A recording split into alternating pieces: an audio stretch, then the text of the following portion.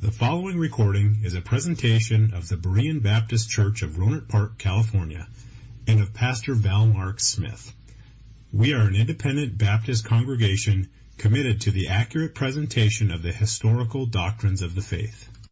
We welcome your visit to our services anytime here in the Rohnert Park area. Well, I'd like you to open your Bibles, if you would, to the book of Ruth. And I hope that you successfully found it just a few minutes ago when we read. But if you haven't found it, it is this little book that's tucked into the Old Testament between the books of Judges and 1 Samuel. It has only 4 chapters, but it's a little book that's just packed with just great images, great lessons to be learned. It's a book about romance. It's a book about beautiful imagery. And I've chosen this subject, the book of Ruth, for our Mother's Day celebration today because I know that women really like these kinds of stories. And some of you men, if you will admit it, you don't mind having a little teary-eyed type of story be told to you either. Love stories. Admit it, you're mushy too. But this is a great little book, and here we find a story of redemption, and we find just a wonderful picture of the salvation that we have in Christ. Now, today's message will be a little bit different from what I normally preach, because I want to preach this message in the form of story. I want to just tell you the story of Ruth. A few years ago, I think maybe around 2004, if I'm not mistaken, I might have to look up that date again. But way back then, I did a series of 18 messages on the book of Ruth, and that just tells you that there is a lot of information that is in these 4 chapters. There's so many things that we could talk about, but I've only got just a few minutes today to condense all of that into one sermon. So I'm not going to keep you here for a long, long time. We're just going to compact the story and tell you a little bit about what Ruth is trying to tell us here. The book of Ruth is telling us, and the pictures that God has for us. We have here a story of ruin, and it's a story of salvation. It's a story of God's favor upon His people. It's a story of providence, a story of blessings. Ruth has always been considered a great love story, even though in the entire book, in all these 4 chapters, the word love is not mentioned, but love shines all throughout these 4 chapters. Now, before we're through, then, we'll find love here. We find the love that a man had for a woman and a woman for a man. But most importantly, the love that God has for His people. Now, keep your Bibles open if you would. We're going to read several places in the book of Ruth here as we go along. So I'll refer to different scriptures within these 4 chapters. Now, I want to begin talking to you today. The first part of the story is the crisis. The crisis. We read that first chapter just a little while ago, and the first chapter has a crisis in it, actually more than one crisis, because this is a chapter that's filled with turmoil, and it's really a bleak picture for a woman named Naomi and her 2 daughters-in-law, Ruth and Orpah. Now, the first crisis considers concerns a family that experienced a famine in Israel. There was a man by the name of Elimelech. His wife was Naomi, and they had 2 sons that were named Mahlon and Chilion. This was a family that lived in Bethlehem, and as you know, Bethlehem was later called the city of David. It's also the place where Jesus was born. But this story takes place about 250 years before David and about 1,300 years before Christ. The story starts in Bethlehem. So Bethlehem is a word that means house of bread. Only at this particular time in Israel's history, there was no bread in Bethlehem. Instead, there was a great famine that engulfed the land, and all of Israel was suffering the problems, the starvation that happened because of this famine. So Elimelech, his wife and his children, were among the starving people that were in Bethlehem. And so Elimelech decided that what he would do was to gather his family up, and he would take them into another place, which was the place or the land of Moab. And I have to tell you, that was a very bad choice. If you know the history of Moab, you would understand that it was a bad place for Elimelech to take his family. God told all the people of Israel, that if they were faithful to Him, that He would bless them in the land that He had given. Now, he had promised them the land of Canaan, the land that's flowing with milk and honey. And God said, if you'll be faithful to me, I will bless you in this land. But we're talking about a time when Israel was not faithful to God. This was during the period of the Judges. There were great problems that happened during that time, and the people weren't following the Lord as they should.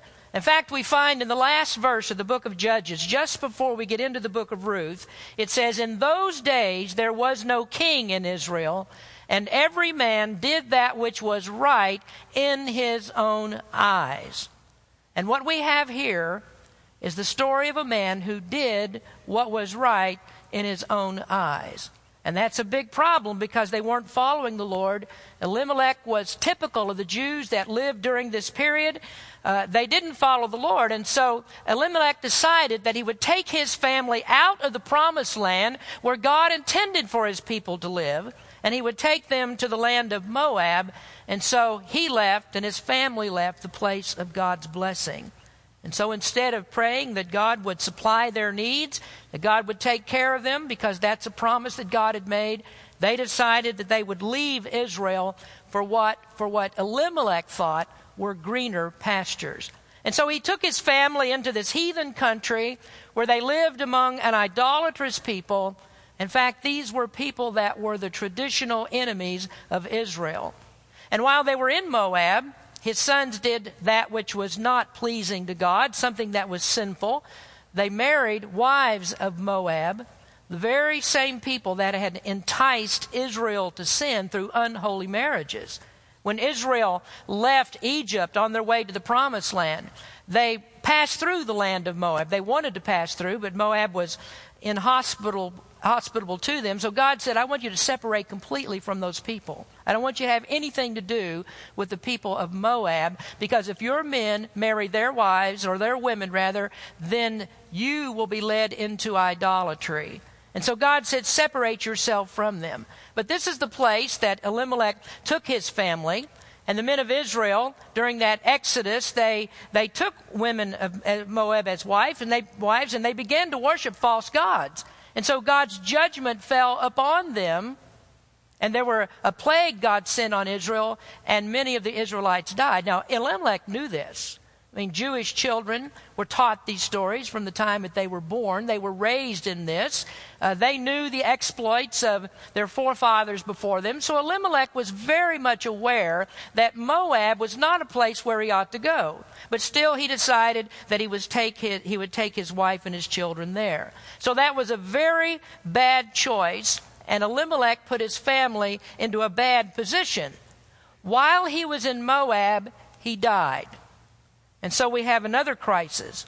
There was a famine, and now the head of the household has died and left a mother to raise 2 children alone. Now the next part of the story is compromise. After Elimelech died, this was when his 2 sons married women from Moab. And so now we have an unholy family.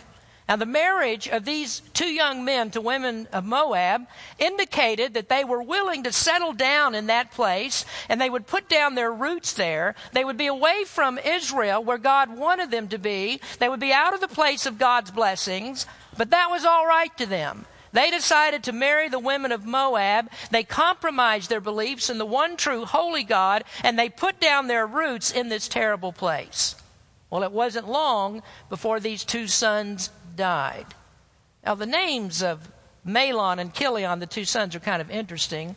Mahlon means sickly, and Chilion means puny. Now, I don't know why that Naomi named her children sickly and puny, but suppose that was part of the indication of the problems that they have. They died most likely because of the famine, some disease or whatever. But Naomi recognized that this was the judgment of God upon her. Because they had disobeyed God, Naomi was left without a husband.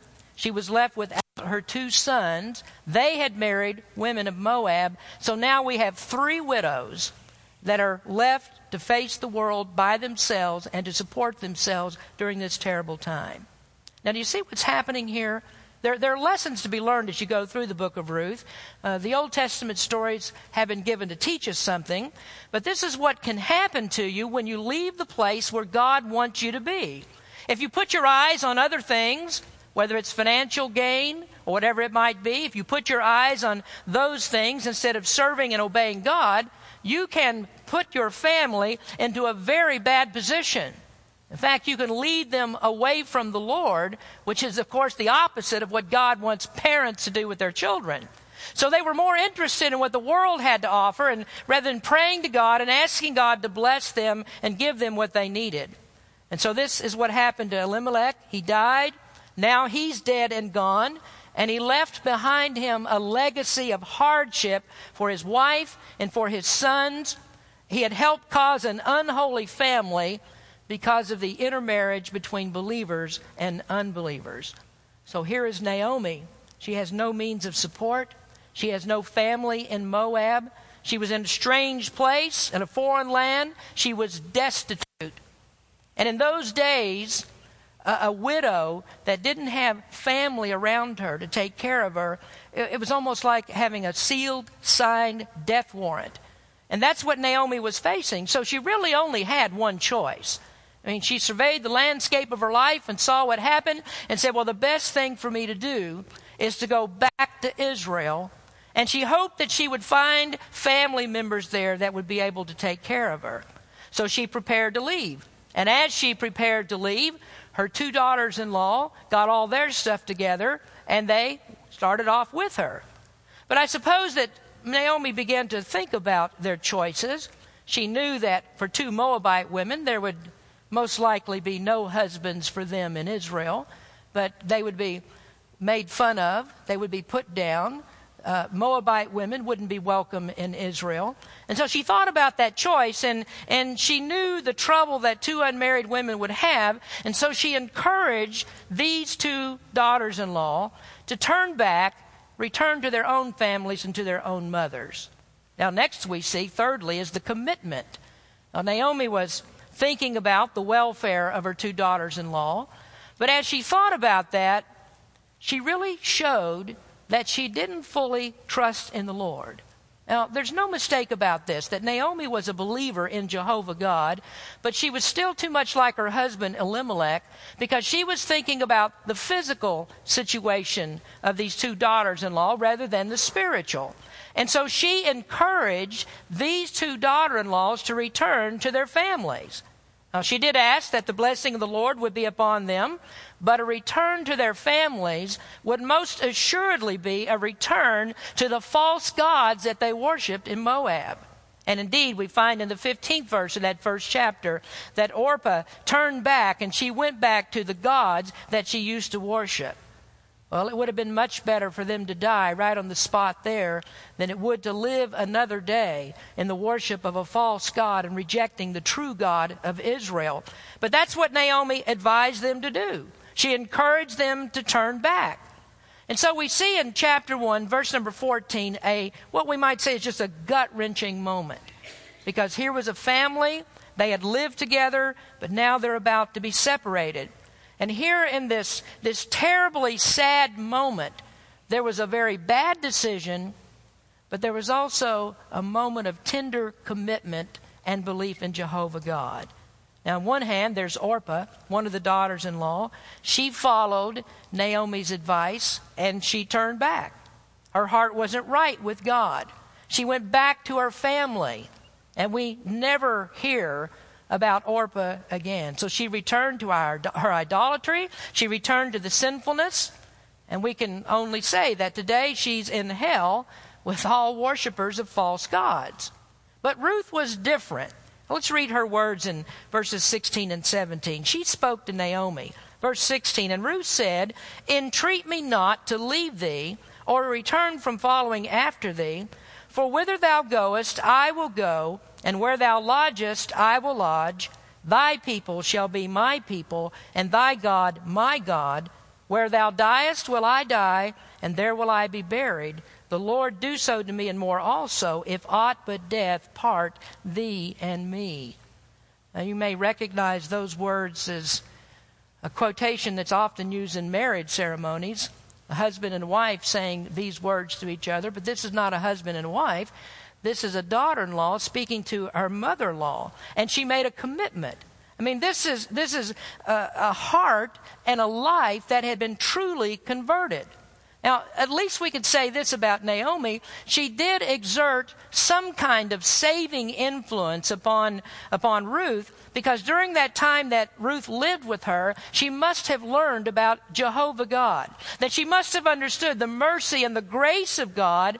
And so she was determined that she would take God as her Savior, that she would put all of her confidence in Him. She wanted to go with Naomi. She wanted to take her place among the people of God and to live in an unknown place. She knew that's where God wanted her to be. So the question is, should she take that chance? Should she go to Israel knowing that most likely she could die there because there would be nobody that would accept her? She could die in Israel without a husband, never even a chance of being married. But she had made her choice. She decided that she wanted to follow the Lord God and to go wherever He wanted her to go. So as we look at it, I would have to say that's not really taking a chance at all. Whenever you trust in God, you're not taking a chance. She made a commitment to God, and she knew that God would make a commitment to her. And here we see how that Ruth becomes a great example for us. Because here is a lady that gave her heart to the Lord. She put her trust in the Lord. And so she clave to her. She clung to her mother-in-law. And she said, I will stand with you and with your God. I will go where you go. And nothing's going to separate us but death. She was determined to serve the Lord God. So this wasn't a woman that was looking for a better life, because she most likely would not have achieved that in Israel, knowing who she was. She wasn't looking for a better life. She was looking towards the afterlife. And that's the most important thing. Eternity is far more important than the here and now. Now with Ruth, she would have lived for just a little while. The Word says that our lives are like a vapor that vanishes away. Our lives are like a puff of smoke that in an instant a gust of wind blows away. But eternity is something else. Eternity is forever. Where you are in eternity never changes. So we look back 3,000 years ago, Orpah, the one who left and didn't follow the Lord, she slipped into an eternity of hell, and today she's still there, and she will always be there, because where you go never changes. But Ruth spent eternity with God. I mean, she's still there. She'll be there forever. And that just shows us how important it is for us to trust the Lord now before we pass out of this life when we go into eternity. As I said, it doesn't change. Where you are when you leave the world is where you'll be after you left, after you die. If you haven't trusted Christ, you'll be in the fires of hell. And if you do believe in Him, then you'll be in the glories of heaven. So Ruth believed. Ruth and Naomi took up all of their belongings, and they started on this long journey back to Israel to return to the place of worship, to the place where the one true living God would be their Lord and their King. Now at the end of chapter 1, they reached Bethlehem, and the arrival was noise throughout the city that Naomi had returned. But when she got back there, the people saw a very much different Naomi than had left. She describes herself in verses 20 and 21. And she said unto them, Call me not Naomi, call me Mara. For the Almighty hath dealt very bitterly with me. I went out full, and the Lord hath brought me home again empty. Why then call ye me Naomi, seeing the Lord hath testified against me, and the Almighty hath afflicted me? Now back in those days, names were descriptive of people. I just told you about Mahlon and Chilion, sickly and puny. Well, Naomi's name meant something. Her name means pleasant. And some commentators, I think one said that she was Miss Sunshine. I mean, she was just a very pleasant person to be around. She left Israel, she left Bethlehem as the very pleasant person. But through these years of hardship and toil, she came back into Israel very, very bitter. So she says, don't call me Naomi any longer. Don't call me pleasant any longer. Call me Mara. And that is a word that means bitter. So she says in verse 20, and she said unto them, call me not Naomi, call me Mara, for the Almighty hath dealt very bitterly with me. I went out full, and the Lord hath brought me home again empty. Why then call ye me Naomi, seeing the Lord hath testified against me, and the Almighty hath afflicted me? So she says, don't call me pleasant, don't call me pleasant, call me Mara, call me bitter, because the Almighty hath dealt bitterly with me. So we see how that God brought Naomi back. The years of disobedience had been very hard on her. They'd taken the toll, the sorrow of disobedience. She lost her husband. She lost her 2 sons-in-law. They were starving. And you could see this in every part of her body language. She was not the same woman. Hardship, sorrow, and anguish is what happens when you disobey God. Well, now we go to the 2nd chapter. Ruth and Naomi are now back in Israel, and the famine had ended. And they arrived at the time of the barley harvest. Now, both of these ladies had cast their lot upon the providence of God, and so now it was time to be proactive to see the way that God would bless them. And that's important also, that when you need help from God, God doesn't want you just to sit down and do nothing. If you expect God to help you, then you need to get busy. And that's what these ladies did. They began to get busy. Ruth began to get busy. See, we can't expect God to let things just fall into our laps when we need Him. If you need a job, you have to go look for a job. If you need to be fed, you have to go look for something to eat. So you don't sit down and wait for someone else to take care of you. You get busy. You find something. You go to work. See, God doesn't want anybody to be lazy. And so Naomi was old. And so Ruth had the care of her mother-in-law. That was in Ruth's hands. And there's so many lessons to learn. I wish I could touch on them all. But here's another good one, that children should take care of their parents. You know, we all need to learn that our parents raised us and they were good to us. Our mothers took care of us. When they get old, God expects us to take care of them. That's part of honoring your father and your mother. It's a very godly principle. So Ruth got busy. She had to support Naomi and herself. So she went out into the fields to pick up stalks of wheat after the gleaners had passed through. She would pick up what was left in the field, and that would be what they would eat. Well, here's a wonderful thing about God. He had special provisions in His law because He was so concerned about the poor and the helpless, the widows, those who just needed help. God had a provision put into the law about how that people could glean their fields during the harvest. We find it in a few places in Scripture, but this one in Deuteronomy chapter 24, God instructs the people, and He says, when thou cuttest down thine harvest in thy field, and hast forgot a sheaf in the field, thou shalt not go again to fetch it. It shall be for the stranger, for the fatherless, and for the widow, that the Lord thy God may bless thee in all the work of thine hands. When thou beatest thine olive tree, thou shalt not go over the boughs again. It shall be for the stranger, for the fatherless, and for the widow. When thou gatherest the grapes of thy vineyard, thou shalt not glean it afterward. It shall be for the stranger, for the fatherless, and for the widow. So God said, when you go into your fields, when it's time for the harvest, and you begin to cut down the wheat, and you begin to gather it all up, you take as much as you can carry. But whatever falls to the ground, don't go back and pick it up. Don't go back over the field and re-glean everything that you've left. And He said, when you have an olive tree that has olives on it, and you go to shake the tree in the harvest, and the olives fall down on the ground, and you pick those up, don't go back and shake the tree again and try to get more olives off of it. When you have grapevines, when you have a vineyard, go and pick your grapes, but don't pick them. Don't worry about whether you can get them all at one time. Leave that which is left, and let the poor, let the widows, let the orphans, let them come and glean that. Let them come and gather up the grapes that are left and the olives that are left. And in this case, let them go and pick up the stalks of wheat that you dropped. So that's what Ruth was doing. Now, God did not say, and we notice this, God did not say to them, now children of Israel, here's what I want you to do. All that wheat that's left in the field, and all the grapes that are left on the vine, and all the olives that fell off the tree that you didn't pick up, He didn't say, go gather them all up and take them to the poor. He didn't say that. He said, let them come and get it themselves. And that's because God doesn't excuse anybody from work. It's a good lesson that we could learn today. 2 Thessalonians 3 verse 10, Paul said, "For even when we were with you, this we commanded you, that if any would not work, neither should he eat." So Ruth was poor, but she went in the field to work, and she went to pick up what the gleaners had left.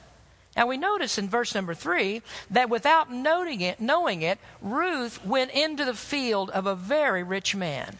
And this rich man's name was Boaz, and he was a relative of her father-in-law Elimelech. Verse 3 says, "And she went and came and gleaned in the field after the reapers, and her hap was to light on a part of the field belonging unto Boaz, who was of the kindred of Elimelech." Now, as we read that, it looks like a chance happening, that Ruth just stumbled upon this field. It was just a random thing that happened. But we know that nothing ever happens by chance with God. There is no luck. There is no bad luck or good luck with God. God always works things out according to his marvelous providence. So Ruth was faithful to God, and she trusted in God, and so God led her into a place of blessing. So now she's in the field of Boaz, and this field becomes to her a field of grace. Now next we see compassion. We see the compassion of Boaz. Now, Boaz went out into the field, and he went to check on the young men that were gleaning in the field. And he noticed that Ruth was walking alongside the young men, and she was picking up the fallen stalks of wheat. And he didn't recognize her, didn't know who she was. And so he called out to his young men to ask them, who was this woman that was in his field? And they said, well, this is Ruth. This is the Moabitess. This is the lady that returned with Naomi from the land of Moab. Well, Boaz would have known that story well. I mean, the whole city was abuzz about it, that Naomi had returned. So he'd heard about it, but he'd not yet met Ruth. So he knew, though, that she had been married to one of his kinfolks. Somebody in his family Ruth had married. And so when he met her, he commended her for what she'd done and for her taking care of Naomi. So he told Ruth, he said, Ruth, I want you not to leave my field, but to stay here and reap in my field only. Now this was the beginning of his plan for her.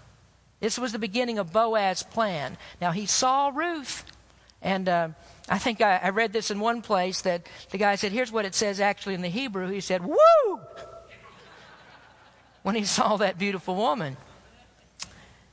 So Boaz saw her, and he told her not to glean anywhere but his fields. And he told his young men, he said, what I want you to do is to make sure that she stays here, I want her to get plenty. So he said, you let some handfuls fall on purpose for her. In other words, you've already collected it, throw it out of your basket and leave it on the ground for her. Verse 15 says, and when she was risen up to glean, Boaz commanded his young men, saying, let her glean even among the sheaves, and reproach her not. And let fall also some of the handfuls of purpose for her, and leave them, that she may glean them, and rebuke her not. So what a blessing that was to Ruth. Ruth collected more than someone following the gleaners would have collected, because they were throwing stuff out for her. So she gathered up more than a bushel of barley, and she took it home on that evening, and she went back to Naomi. And Naomi said, where in the world did you get all of this? That's not in the King James Version, but I know that's what she said. And so Ruth told her, well, I've been out in the field, and I was gleaning there in the field of a man named Boaz. Naomi heard that name, Boaz, and she gulped with excitement, and her eyes got wide, and she said, blessed be the Lord, who hath not left off his kindness to the living and to the dead. And Naomi said unto her, this man is kin to us, one of our next kinsmen. Now actually, the way that this was said, it was like, hallelujah, you couldn't have found a better place to go and glean. And Ruth said, well, he told me not to glean in anybody's field but his. And Naomi said, duh, don't you dare go to anybody else's field but his. And you know what Naomi was doing? She was about to play matchmaker. That's what she was doing. Boaz was a near of kin. And Boaz actually came under another one of God's very special laws. This has to do with what's called the Goel. A Goel. A Goel is a kinsman. But he's more than just a kinsman. In those days in Israel, the Goel was someone who defended the family's honor. He was someone that if a member of your family got murdered, then he was the man that would seek vengeance on that to take care of the family name. He was the Goel. Now, if a family member had died and they had lost their land, then the Goel is the person that would go back and buy that land so that it would remain in the family.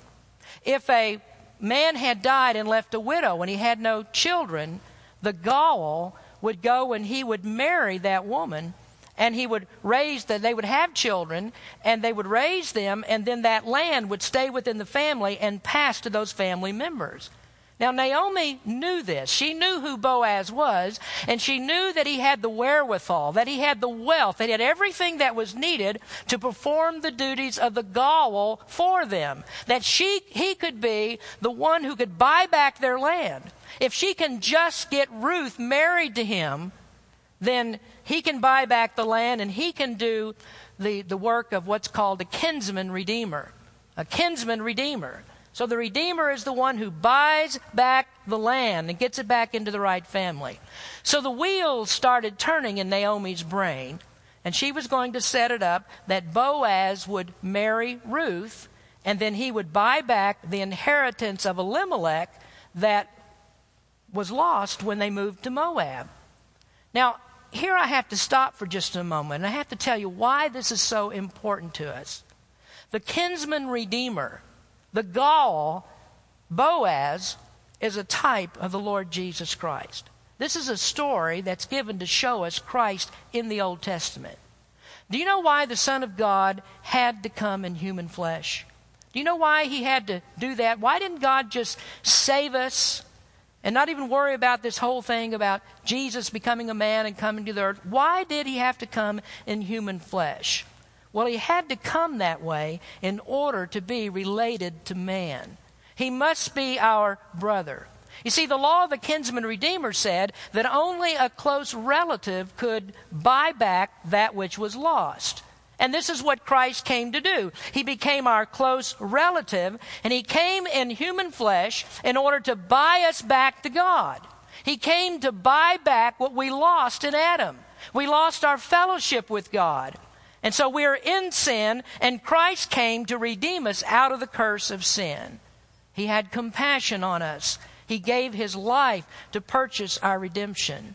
See, God had put a price on this. God put the price of blood on redemption, and the only blood that would work to buy us back was the blood of the Lord Jesus Christ. So Jesus had to come in the flesh. He's God. He can't die as God. So he had to come in the flesh in order to shed his blood and buy us back to God, because we'd lost everything through the curse of sin. So God couldn't send an angel to do that. Now that would be a mighty convenient thing, wouldn't it? He didn't have to worry about his own son. He could have just sent an angel to die for us. But he couldn't do that because an angel is not kin to us. We're nothing like angels. Hebrews says, "For verily he took not on him the nature of angels, but he took on him the seed of Abraham. Wherefore in all things it behooved him to be made like unto his brethren, that he might be a merciful and faithful high priest in things pertaining to God, to make reconciliation for the sins of the people." So an angel would not work. An angel's not like us. And then God couldn't use an animal. Now, animals were types of the sacrifice that Christ would make, but an animal cannot take away our sin. The blood of an animal doesn't work. We find in Hebrews also where it says, "For it's not possible that the blood of bulls and goats should take away sin." Only the sacrifice of God's Son could do this. Now, God, of course, as I said, couldn't die. And so he had to become human. He couldn't be our kinsman redeemer unless he became our brother in the flesh. So Christ came in the flesh to buy our souls back to God. So in the story, Boaz is a type of Christ. And the compassion and the grace that he had upon Ruth is a type of the compassion and the grace that Christ had on us. That he was willing to come to this world and die for our sins. And Boaz was willing to become Ruth's kinsman redeemer. Well, now we return to the story. Next is the contract. The contract. Now, Ruth and Naomi set out to do something that was practically unheard of. I mean, they had to get Boaz moving. They had to get a commitment out of him for marriage. And Naomi was especially interested in moving the romance along. Now, you see, I think that Boaz was interested in Ruth from the very first time that he saw her. And said he let out that whistle or whatever when he saw Ruth and how beautiful that she was. And so he fell in love with her. I think it was love at first sight. But he was a long-time bachelor. And those guys, they're not usually too anxious to step out of their comfort zone and get captured by a female. And so rather than have a slow, long courtship develop, Naomi decided to be more proactive in this, and she set it up for Ruth to propose to Boaz. I said that was unheard of in that time. And what happened next, I don't recommend for Leno to do to get his daughters married. But they did this. Naomi had a plan. They were going to capture a man. And so she told Ruth to wait until Boaz was tired from work, after he'd been on the threshing floor all day long, threshing out the wheat, that he would be very tired, and that he would lay down on the threshing floor and go to sleep. That's what they did then. They didn't bother about going home. During the harvest, they would stay right there, and all the people actually were gathered around there, and they would just camp out right there by the threshing floor. So Naomi said to Ruth, when he gets tired and he goes to sleep, then you sneak in there at night, and you go to him. And this was a very strange custom, but she said, you go to him, you find out where he's sleeping, and you slip over there, and you lift the covers off of his feet and lay them back. Now, I said, that's a very strange custom, but in those days, that was the same thing as saying, hey, fella, I want to marry you. You came upon a man at night, a woman did this, and just lifted the covers off of his feet and laid them back. That was saying, I want to marry you. So she did that. And at midnight, Boaz woke up. Suppose his feet got cold because she uncovered them. And so he woke up, and there's a woman lying at his feet. And so he was startled by this, and he knew what this was all about. He knew the custom. He was about to get hooked. He was going to get reeled in by a woman. So he says, this is a marriage proposal, but he didn't yet know who the woman was. So he asked, who are you? And Ruth said, surprise, it's me, Ruth. And Boaz said, well, I'm a cooked goose now. You caught me. I guess how can I say no?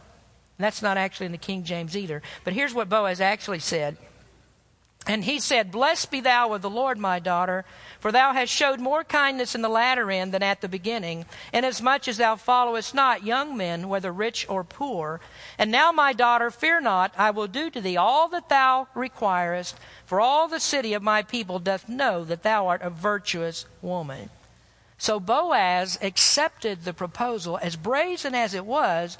See, he was already in love with her, and this was the best news that he could have, that she was willing to just jump out there and just seize him and try to capture him and make him her husband, and he was willing to do that.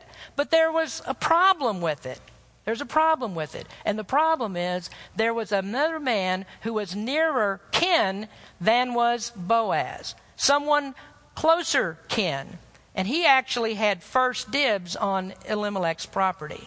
So Boaz says, well, what I have to do first is I have to track down the other guy and see if he wants to marry you. Well, I can imagine then that Ruth's heart sunk. She wanted Boaz. He wanted her. So she went back home to Naomi, where Naomi was just itching to hear how the scheme had turned out. And so Ruth told her the whole story, and she said, and Naomi said to her, well, this guy's not going to rest on this matter. She said, before this day is through, I guarantee you this matter is going to be settled. Well, we go into the 4th chapter, and sure enough, that same day, Boaz took off to Bethlehem, to the gate of the city, and there just happened to be the person who was closer kin. Now, you can call that a chance happening, luck if you want, but as I said, there is no luck with God. God had the long-range picture in mind, as we'll see in just a minute. So this guy was at the gate, the nearer kinsman. We don't know exactly who he was. He could have actually been Boaz's older brother, but he was nearer kin than was Boaz. And so he goes to him and he tells him about the opportunity to buy this land. And he said, here's the whole story. Well, not the whole story. He said, here's the story. You have the opportunity to get this land. And if you don't want it, then I want to buy it. And the man said, well, you know something? I think that I want it. I think that I want to buy the land. But Boaz had left out a very important detail. He said, but there's a catch to this.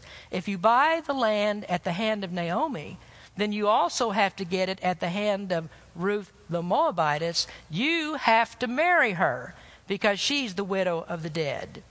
Well, I'm not going to all the reasons why he didn't want to do this, but he didn't want the land bad enough to get a wife in the process.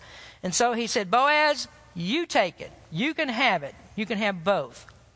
Well, then they had to have a contract. And there has to be some kind of agreement to show that this was what they've decided.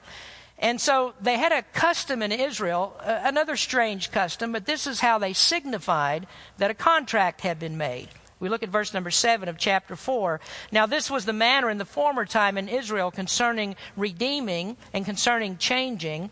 For to confirm all things, a man plucked off his shoe and gave it to his neighbor, and this was a testimony in Israel.